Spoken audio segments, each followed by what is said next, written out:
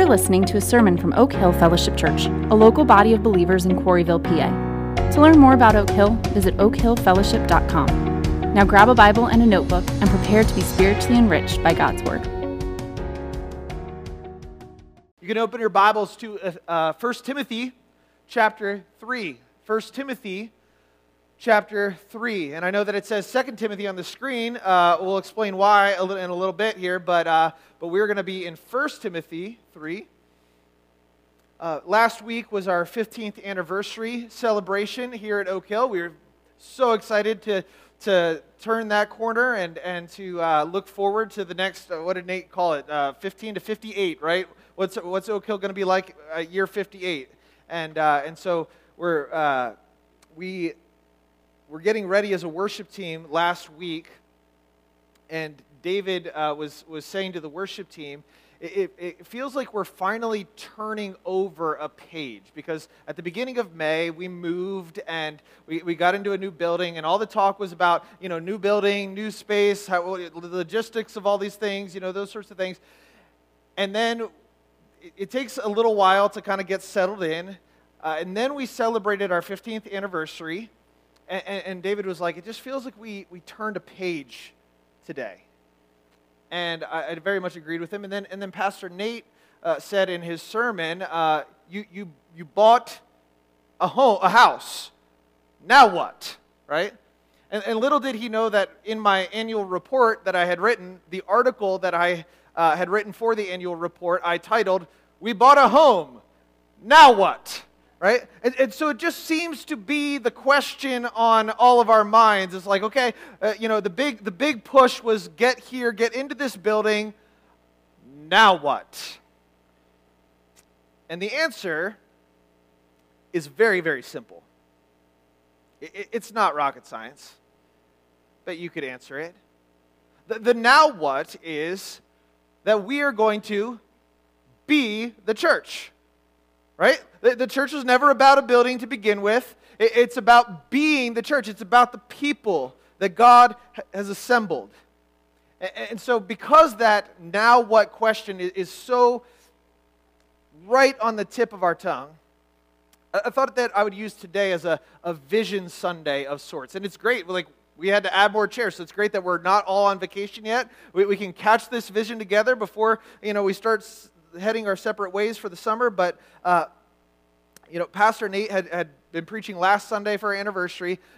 This week, Katie and I and the family are going to be on vacation, and so I have Pastor Matthew Nicosia from Fairfax Bible Church preaching next Sunday. And so I had this weird moment where I just had this one opportunity for a sermon in between there before we started into the brand new series in the summer here, and I was just praying along with the elders, like, what does God want us to do with this Sunday?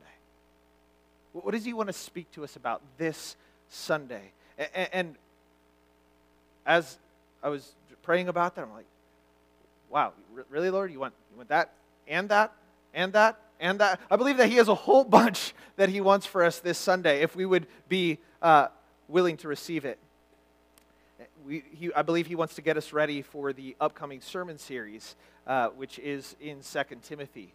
And that's why we're going to study what is arguably the purpose statement for all of the pastoral epistles, 1 and 2 Timothy and Titus. It is found in 1 Timothy, and so we're going to study that today. We're going to get ready. It's going to kind of be an introduction of sorts to the pastoral epistles. But out of that, I believe that God wants us to see the importance of being a family, and especially in raising up elders, which we're going to affirm a new elder tonight at our congregational meeting. I'm really looking forward to that. Lord willing, that's what the Lord is doing here in our church, and I hope that we're doing more of that in the future. We are going to also prepare our hearts that now is the time for our yearly renewal of our membership commitments. And I'll talk about that in a little bit as to why we do that. And we want to just repurpose our hearts in that way. And then finally, we want to double down on our commitment to the type of relational discipleship and care that we want to see going on in our gospel communities, and that specifically through the one another study that we have been going after in the in our gospel communities through the Transforming Mutual Care book. And so really all of that is nothing new or fancy. It might sound like a lot, but it's really all tied together with this one simple thought: be the church. Just be the church. Now that we've moved, what's next? We're going to get after the same mission at a new location. And so today, I believe that it's essential for us to refresh our vision on what does that mean to be the church. How do we go about doing that? And so here's the big idea for today. Here's what I want you to walk away with. That you would be inspired to operate as God's family, holding up the truth of Jesus by conforming our lives to His. That we would operate as God's family, holding up the truth of Jesus by conforming our lives to His. 1 Timothy 3:14-16 is a very familiar text in the history of Oak Hill. If you've been here for a long time, you might remember things like the First Principles series, and we would go over 1 Timothy 3:14-16 often. I've preached this text as recently as 2021. It's really one of the most succinct descriptions of the church and its purpose in all of the Bible. And so you're looking down in your Bibles at 1 Timothy 3, beginning in verse 14. We want you to see God's word for yourself. Paul writes to Timothy, "I hope to come to you soon, but I am writing these things to you so that, if I delay, you may know how one ought to behave in the household of God, which is the church of the living God, a pillar and buttress of the truth. Great indeed, we confess, is the mystery of godliness. He was manifested in the flesh, vindicated by the Spirit, seen by angels, proclaimed among the nations, believed on in the world, taken up in glory." This is what the church is to be. This is what the church is to be about. That we would operate as God's family, holding up the truth of Jesus by conforming our lives to His. We're going to start here. Operate as God's family. Operate as God's family. Paul says to Timothy, "I am writing these things to you so that." Anytime an author in a book of the Bible says, "I am writing these things to you so that," or "because," you want to pay really close attention, right? Because he right here is giving you a window into his whole purpose for writing this book. So really he's referring, when he says these things, he's referring to the whole letter. The whole letter. And what's in the letter of 1 Timothy? Let's just remember, Paul is writing a letter to a young pastor who has been sent to Ephesus to get some things together there, to establish qualified elders. That's the most recent context of this particular passage that we're studying. But the whole letter includes things like, what do we do when we gather as a church? Who is supposed to be leading these things? How are we supposed to care for one another as the family of God? As there's older men and older women and younger men and younger women. How are we supposed to care for the practical needs? How are the rich in the church and the poor in the church supposed to view their belongings and their possessions? And Paul says, "I'm writing all of this to you so that you may know how you ought to behave in the household of God." That is a very important phrase, the household, the oikos of God. It could refer to a building structure, but in this letter, it seems to refer constantly to the family of God. Paul wants the church to operate, to function, to act as God's family.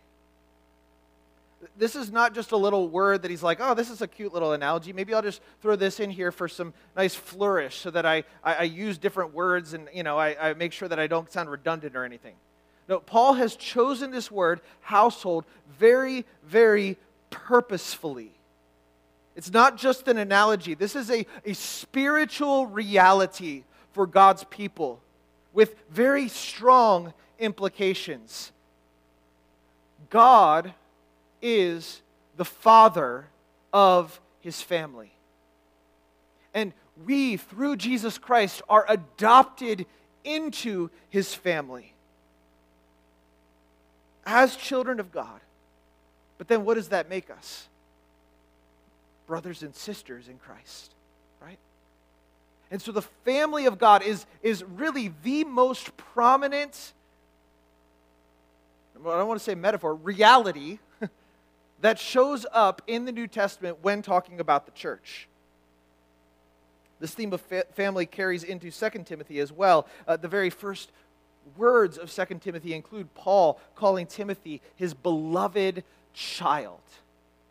And he's not just like blowing smoke at that. He related to Timothy as his own child. And he even goes as far as to say, you get your spiritual pedigree from being in relationship to me, even as we are together in relationship to Christ. Not only that, the theme is strong in Paul's other pastoral epistle to Titus. We see there a strong emphasis on the household order of the church. And so that's why we would say that this one text, I am writing to you so that you would know how you ought to behave in the household of God. This is the purpose statement for the pastoral epistles, and it is critical that we understand it so that we would understand how we need to function as God's church.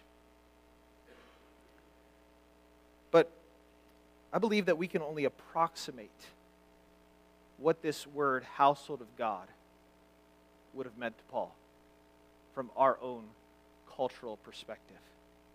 See, in the first century family, the family was the primary group identity. So in our day, we tend to think of family as a mom, a dad, maybe some kids, a dog, a cat, living under one roof. And you might really, really love your family, and you might not. But the focus is mostly on the individuals in the family and their needs and their future individual success. Just think about our culture's perspective on family, and I think you'll find that to be true. For example, parents love their kids, and so they raise them to be successful, high-functioning members of a society who won't need anyone else. They also look forward to being empty nesters. And empty nesters is a concept that would have never existed in the ancient world. You didn't ever have an empty nest. You raised your kids to take care of you.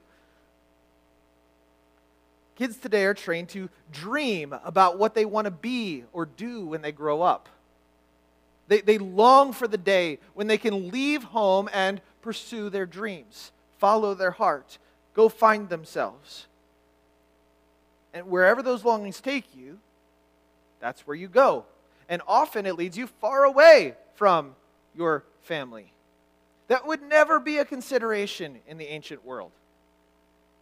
As a result of kids moving away and pursuing their dreams, parents and grandparents often live far away from their kids and grandkids. And even when they do live close, they're often not considered part of the household.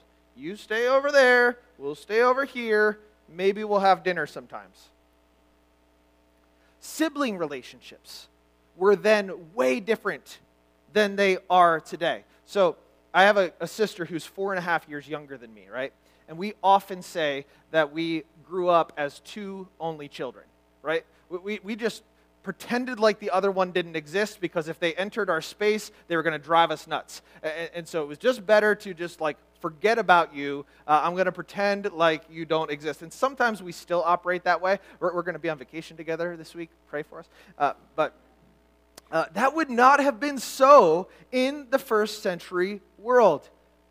Get this, in the first century, brothers and sisters had the strongest possible relational tie.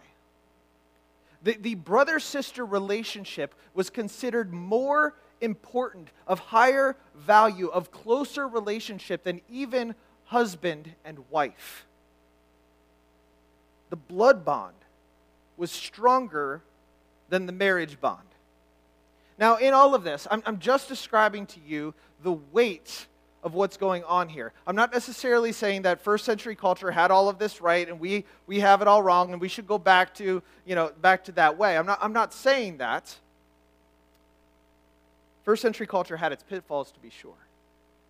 But what I am getting at is that for Paul to call believers the household of God, for him to say that they are brothers and sisters in Christ, is for him to use the strongest language available to him in his day about the relationships that we share in the church.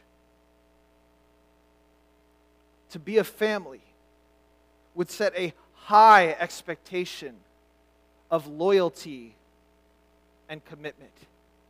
And this is really, really important because it's lost in our individualistic culture, right? So major life decisions, I've already talked about some of those, but things like who to marry, what job to take, where to live, they would have been made completely differently in the first century, even in the first century church. And Paul was not afraid.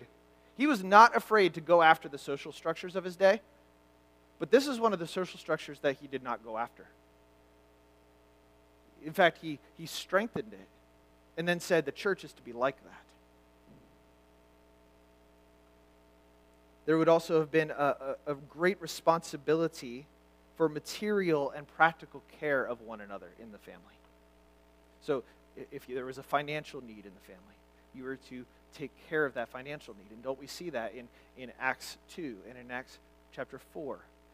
Don't we see that even at the end of the letter of 1 Timothy when he's talking about how to care for widows and how the rich are supposed to use their wealth? If there was a practical need, like you know what, he's got a tool and I need a tool, that's the kind of thing that the family would take care of. This could be the practical things of everyday life, like helping a young family within the church, do their laundry, or helping a new mom in the early stages of raising a baby. The church father Tertullian said this. He says, "We call ourselves brothers, so we are united in mind and soul and have no hesitation about sharing what we have.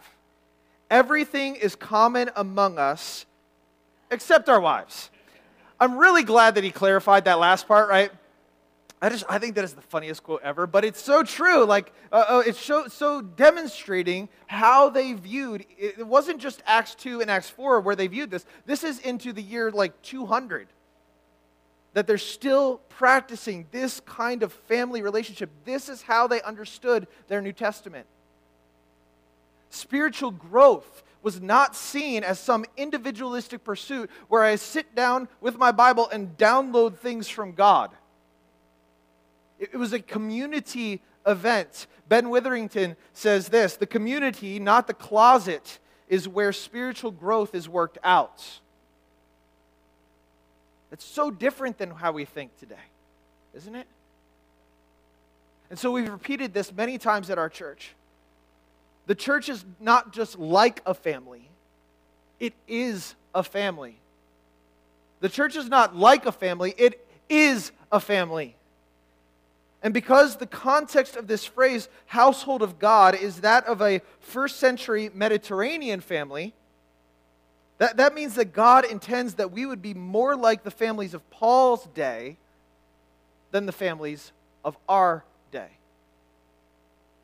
Just a little bit of the way that we read the Scriptures and what we believe about the Scriptures is that God gives us the Scriptures in a context.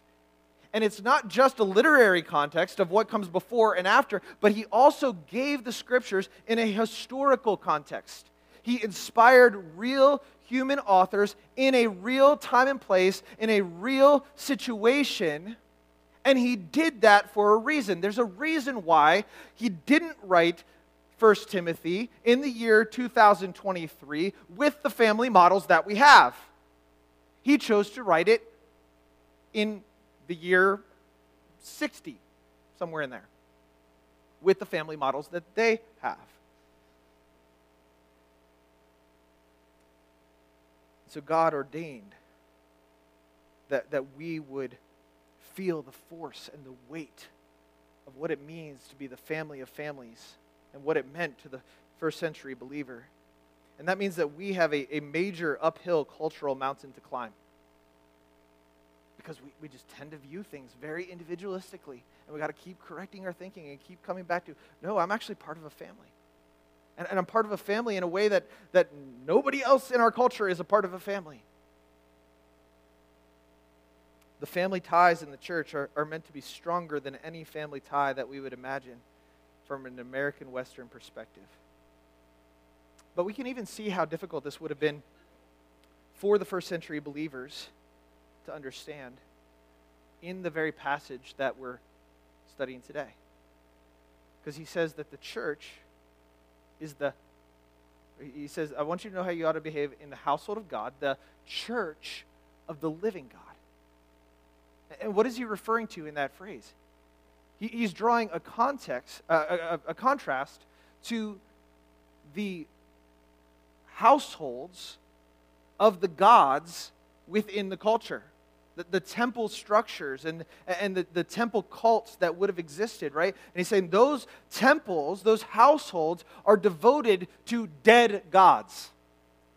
But the church functions as the family of the living God. He is our Father. He is active among us. And so for a person to become a believer, they were turning their back on the culture of their day, which often meant turning their back on their families, their biological families, and entering now into a new surrogate family that was centered on the truth of who Jesus was and what he had come to do. And so, even though this is difficult for us in some different ways, it was difficult for them as well. And Paul had to do some convincing. Hey, you really should relate to these other believers like you would relate to your brother and sister in our culture. He had to command them how to function as a family. He had to say, this is how you need to behave as a church, because it wasn't natural to them. Guess what? The way of Jesus is countercultural in every culture. And so if we're just like, that's kind of hard because it's just out of my cultural comfort zone. Welcome to the club of every Christian ever in any place. Now you might be here as a guest, or you're checking out Oak Hill, and this is like, who are these people? This is completely foreign to any other church experience that I've ever had. But I want to assure you, this is what Oak Hill has been going after for a long time. And we are a family that is open to adoption through the gospel, right? And we want to keep pulling people into this family. This is the trajectory that we are on, and we're going to keep going deeper and more purposefully into that trajectory. And as people are added to our church family, it can be really easy to kind of drift on this because you kind of, you got to get to know more people, and that's harder, and we got to get people caught up to that.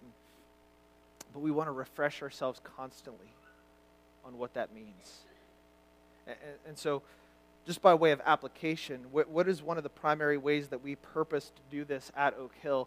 It's in our gospel communities. Our gospel communities are purposed to be a place of relational discipleship and care. They're relational. Our gospel communities are about a people, not a program. So if you think gospel community and you think a night of the week where I go to a place and I go through some steps, that's not a gospel community. A gospel community is the people who are there with you, who have purposed themselves with you to walk life with you. And yes, there's a night of the week that you all get together because that's how schedules work. But it's people, not a program. One way to state our goal for gospel communities at Oak Hill is that they would begin to feel like a first century family to you. Because that's how God wants us to relate to one another as His children. But let me say this clearly, the fact that we have gospel communities does not mean that that will automatically take place. This is not an automatic, like you have the program, therefore you will be the family. The fact that you attend a gospel community gathering simply means that you have an opportunity for relationships to develop in this way. The program or the event is not the thing that makes the relationships develop. You, in your obedience to Christ, must develop the relationships. If you're waiting for the elders or leaders of the church to create a program that's going to magically make you become part of the family, you're going to be waiting for a long time. Because the best that we can do is provide environments, opportunities that are conducive to you living out Christ-centered, biblically informed discipleship relationships. But here's the good news. We can't create it for you, but God already has. God has made us a family by adopting us through the gospel into His family. And we just need to live it out. We just need to live out that spiritual reality. We need to operate like the family that we are. And gospel communities are a way that we purpose ourselves to that end. It's then out of those relationships that discipleship and care are to flow. So, it's not just relationships for the sake of relationships. It's not relationships that are just about having fun together or having a bunch of things in common, although that can really help. Have some fun with the people in your gospel community. Absolutely, go for it. But these are the relationships that are built for the sake of Jesus and His priorities. Discipleship is about helping one another grow in our dependence on and devotion to Jesus. That's how we define discipleship here at Oak Hill. We're helping one another grow, helping one another take the next step in our dependence on and devotion to Jesus. And part of our growth in Jesus must involve helping others grow in Jesus as well. And so that means that we gather together relationally and we focus on helping one another apply the Word of God in the power of the Spirit of God as the people of God, calling out in prayer to God. That's discipleship. Prayer in the Word, with the Spirit and the people, moving forward towards taking the next step in Jesus. That's how we help one another grow in our dependence on and devotion to Jesus. And that's the type of relational discipleship that we're all about in our gospel communities. But then there's not only relational discipleship, there's relational care, right? And that's just realizing that we are embodied souls who live in a real world with real trials, and we're going to end up with practical needs as we follow Jesus. Any of you ever end up with practical needs as you follow Jesus? Yeah. Thank you. Alden is the only needy person in the room. We all have practical needs as we follow Jesus. And your gospel community is there to come around those practical needs, especially when they occur as the result of getting on Jesus' mission. We're going to need even more care at that point, because it's hard. But again, the context for discipleship and care is these church family relationships. The Bible has some things to say about how we relate to one another. The Apostle Paul had to teach the early church how to operate as a family. We often call those teachings the one another's. And so that's why, if you're like, why are we still learning about these one another's? It's because you need to be taught them. I need to be taught them. I need to be reminded of them often, because I can forget that, man, I'm supposed to forgive. I'm supposed to be forgiving to one another. I tend to forget that I'm supposed to confess my sins to one another. These are all part of the way that we relate to one another. But it's never just about studying. We look for practical ways to practice these things. And so don't just study the one another's in your gospel community. Practice them. Get after them.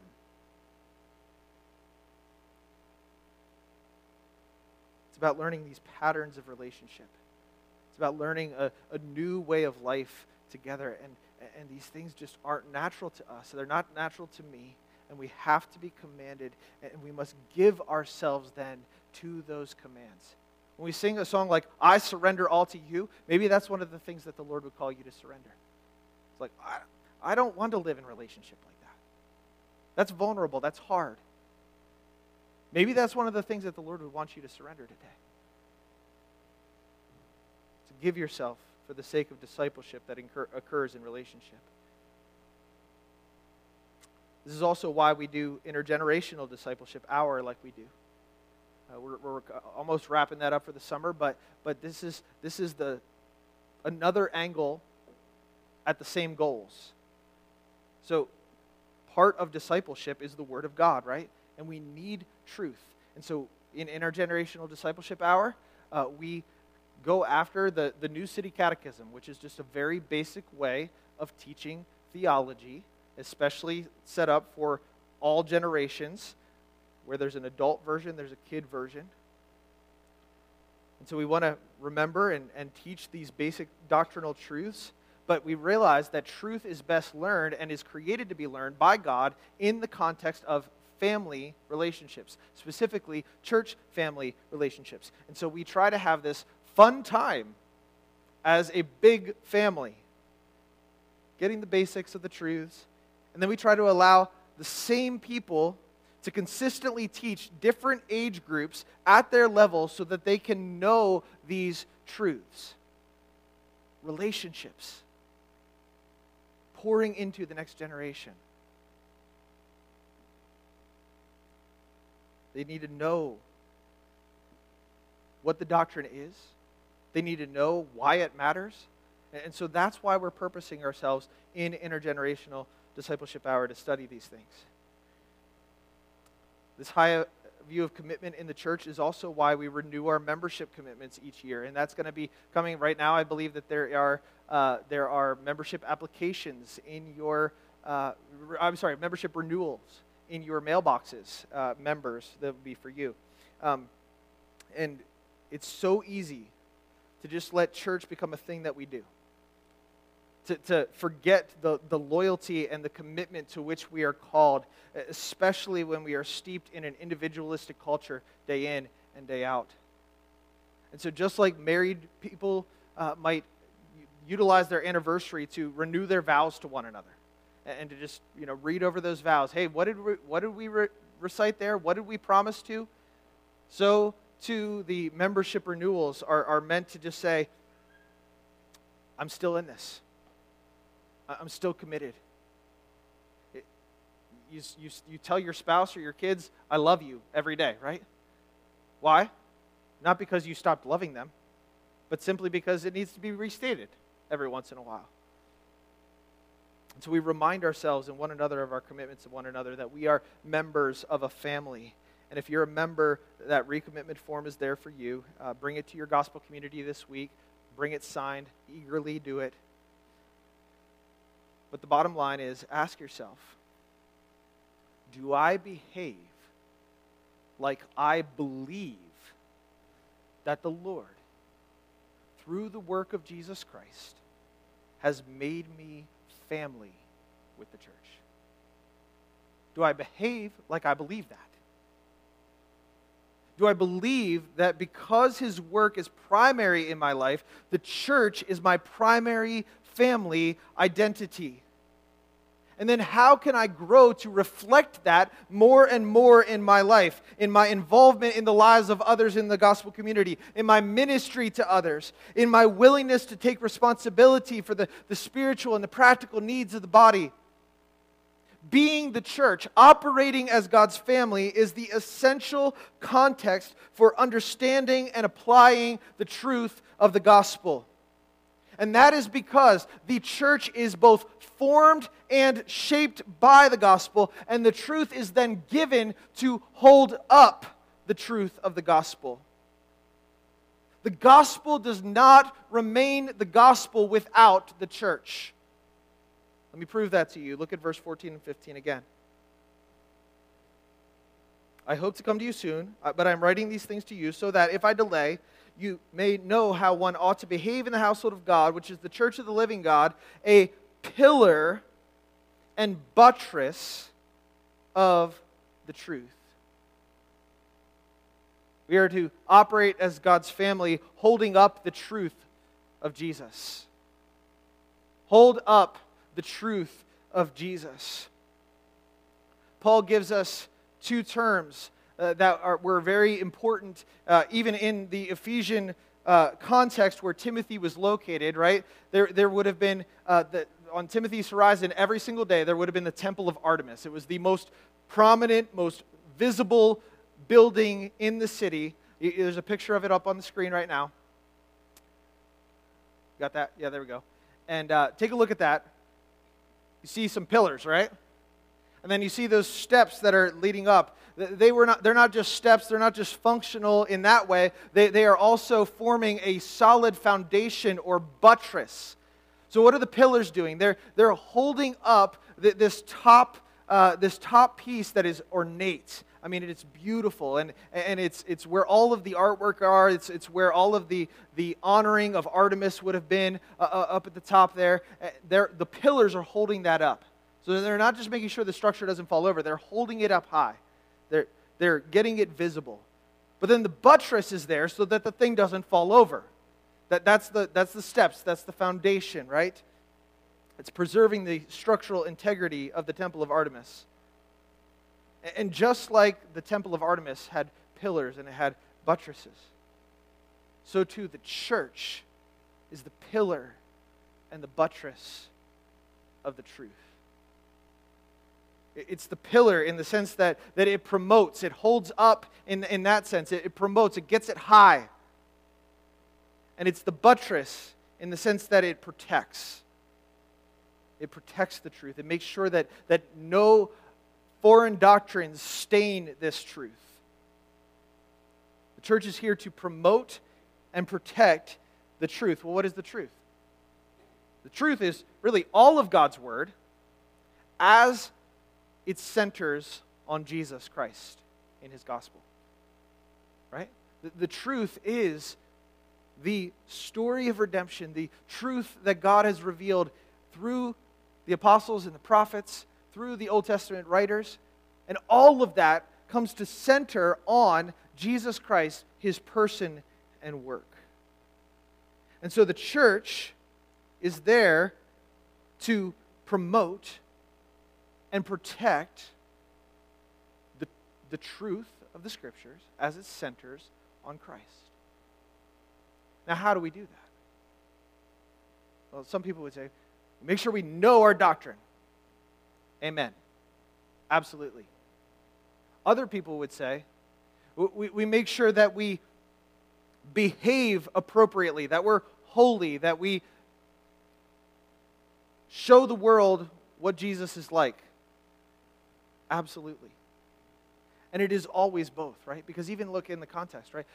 I'm writing to you that you may know how you ought to behave. And it's the behavior that will be the pillar and buttress of truth. Truth must be known, and truth must be applied. And so we can't ever be pitting this head knowledge versus heart knowledge against each other. It's always together, always together. Wisdom and practice, knowledge and application. It's never either or. So, how might this look? How might this be applied? Well, maybe as you're filling out your membership recommitment form, or maybe it's your first-time membership application, go back and read the gospel and the way of the disciple statements that we have on our website. Like, I think sometimes those things can become an artifact of ancient history. Like, you see it on the page, you're like, do I still agree with the gospel in the way of a disciple? I guess so. I mean, nothing's changed. But go back and read them. And maybe even watch the videos that are there on the webpage that teach them. And recommit yourself to these things afresh. Another way that we would make sure that we remain a pillar in the buttress of the truth is by seeking out, affirming, and appointing elders who are qualified both to understand, they're able to teach, and apply. They have good character. And so we're going to be doing that tonight at our congregational business meeting. And really, the elder qualifications are the nearest context to this passage to Timothy. Lord willing, we're going to be affirming Doug Pritchard tonight as another elder. And our current elders, Alden and David and I, we've taken him through a long assessment process. We've seen him in action. And we believe that he is a man who strives to promote and protect the truth of Jesus. He's not perfect. Neither are we. But he is qualified by God. And he, along with the rest of the elders, I believe, are given to this church to lead us as we hold up the truth of Jesus. And so we would urge you, affirm him tonight. Encourage him in that. Get after that with him. And then we need to be praying and seeking the Lord for more elders to be raised up over the course of the next couple of years. But it's not just the elders who are to promote and protect the church. Everyone in the church needs to be faithful and focused to this pursuit of what it means to be believers in the family of God. And so that's why we are going to study 2 Timothy. Remember, this is not just the purpose statement for 1 Timothy. I believe that this is the purpose statement for why he wrote all of the pastoral epistles. And that's why we're going to be studying 2 Timothy this summer. There are reading plans in your mailboxes. They give you an opportunity to read the scriptures, dive deep into them before I preach them on Sunday mornings. Or we're going to have a preaching cohort participate in the preaching of that as well, because it's about equipping and raising up more qualified leaders. And so you read your reading plan, you work through that, you listen, you come to gospel community, you discuss with your gospel community, and then you apply, and then you repeat. That's our pattern here at Oak Hill. Read, listen, discuss, apply, repeat. But our goals for this series is that as we get steeped in the truth of Jesus Christ, as the gospel dwells in us richly, as the word of Christ dwells in us richly, we proclaim Jesus. That's our mission, right? Proclaim Jesus, equip servants, send witnesses. So proclaiming Jesus specifically this summer is going to focus on the clear connection between the Lord's faithfulness to his saving work through Jesus and our faithfulness in the ministry to which he's called us. There's a clear connection between what Christ has done and what he's called us to do. And so we're going to make sure that we never separate ministry from Jesus. And then we're going to equip servants. And this is a call to all of us to encourage your brothers and sisters in Christ toward focused faithfulness in the various ministries to which they serve in the church.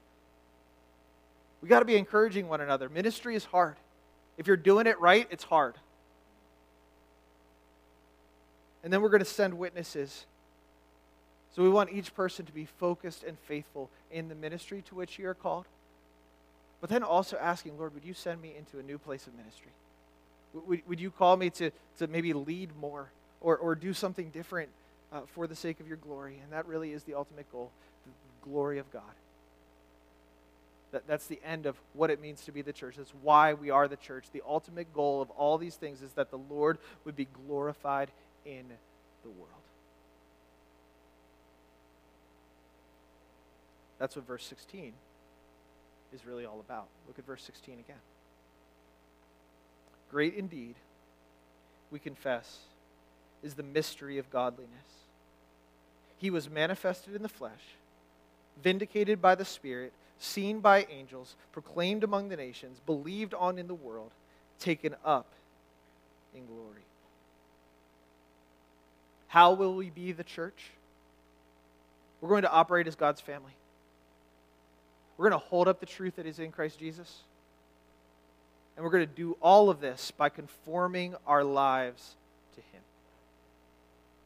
We're going to conform our lives to Jesus. This is all about Him. So Paul says, great indeed, we confess, is the mystery of godliness. When Paul uses mystery, he's not talking about like an Agatha Christie novel or something like that. He's talking about something that was previously not understood, not known, specifically in the Old Testament times, pre-Christ, and now is made known through Christ. And the mystery here is specifically the mystery of godliness. In the New Testament, the word godliness always refers to a manner of life that reflects God. And so when you put those two things together, there's a manner of life that reflects God that was not previously known, that is now made known.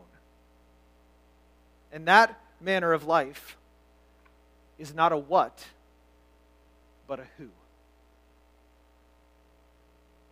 This is about encountering a person and allowing his life to shape our lives.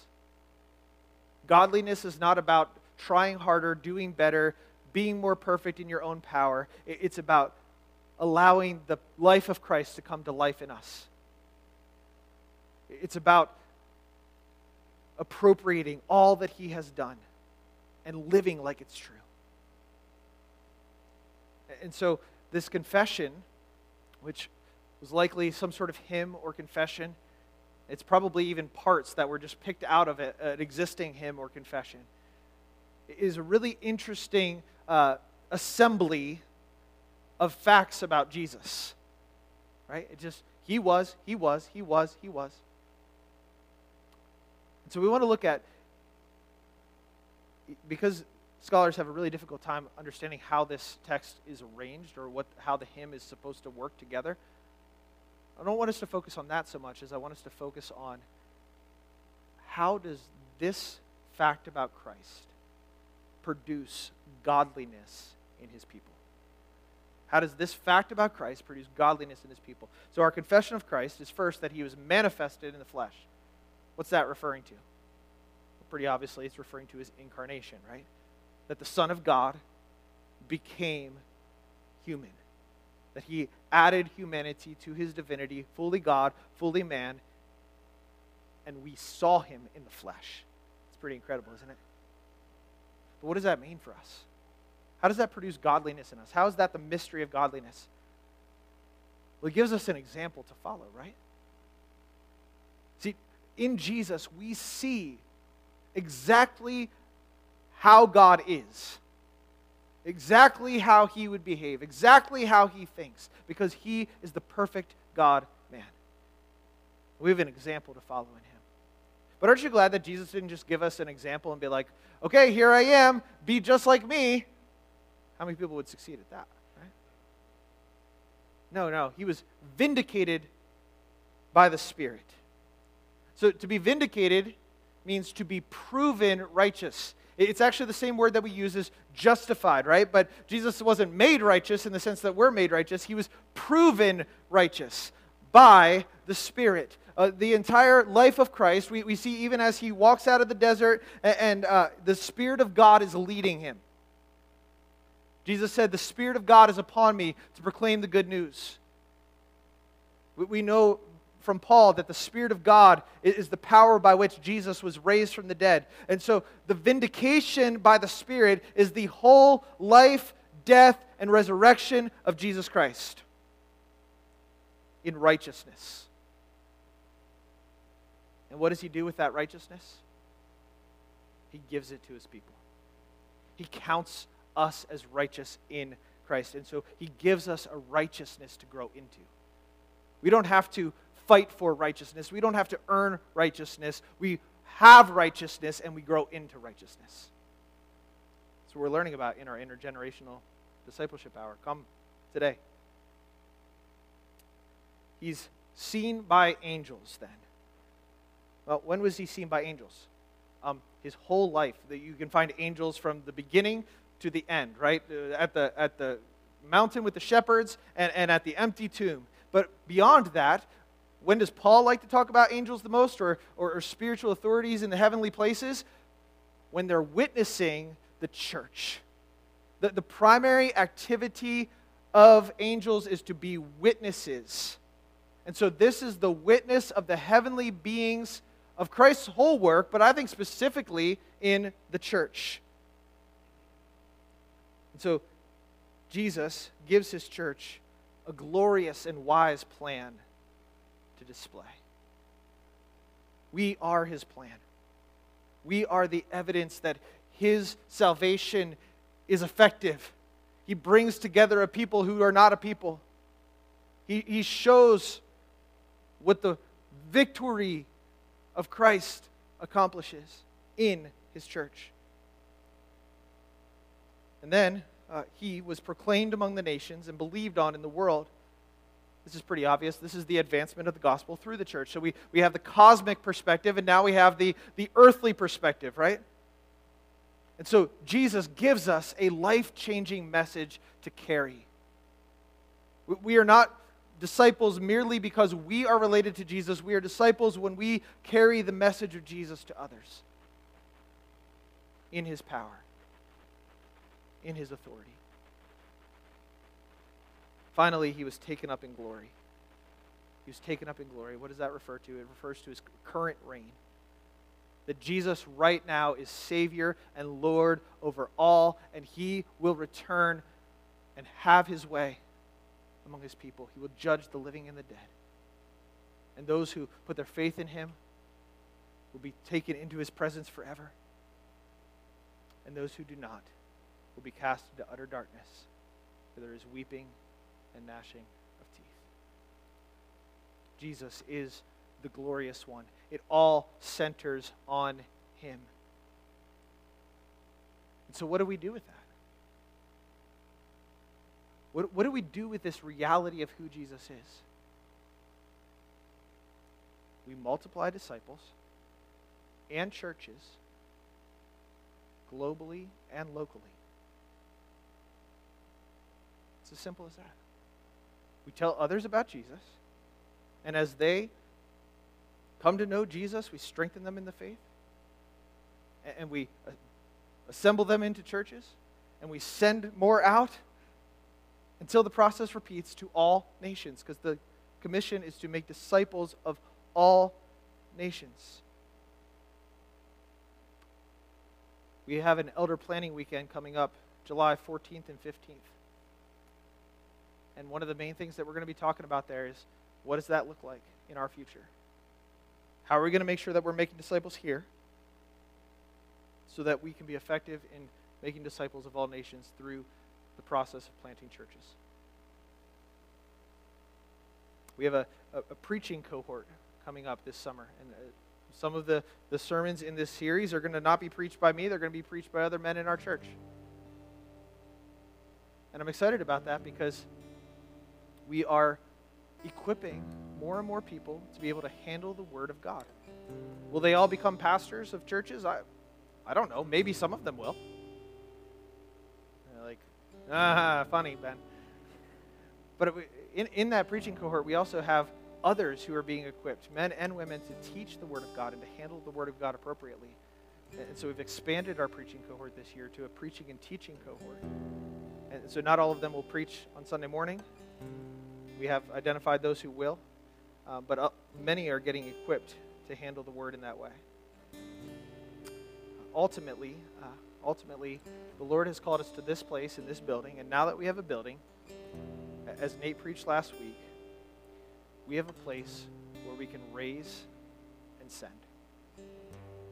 We have a place where we can raise and send. And we do that because of who Jesus is. We do that because of what is revealed in this text about our Savior and Lord. He is worthy for our lives to be conformed to him. He is worthy for everything to center on him. He is worthy to be made known among the nations. And so we're going to go to a time of communion, because communion is where we celebrate what he has done to make us a family. Communion is where we focus on our Savior and Lord and the work that he accomplished to bring unity among his people. So the ushers are going to come. The worship team is going to come, and I'm going to pray. And if you are a part of the family of God, if you have come to salvation in Jesus Christ, you know him as your Savior and Lord, you've been adopted as his child, then we would invite you to participate in the communion table, remembering all that comes along with that. Remembering that you have brothers and sisters nearby you because of what Jesus has done. And if you are not a part of the family of God because you've never put your faith in Jesus Christ as Savior and Lord, we'd ask that you just let the plate pass, that you not take of these elements, because we want you to know that there are those who are inside the family and there are those who are outside the family. And you can only be a part of the family of God through faith in Jesus Christ. And so we would urge you, put your faith in Jesus Christ and become part of his family. His family is awesome. His family is amazing. Not because of who we are, but because of what Christ has done in us. And so let the plate pass.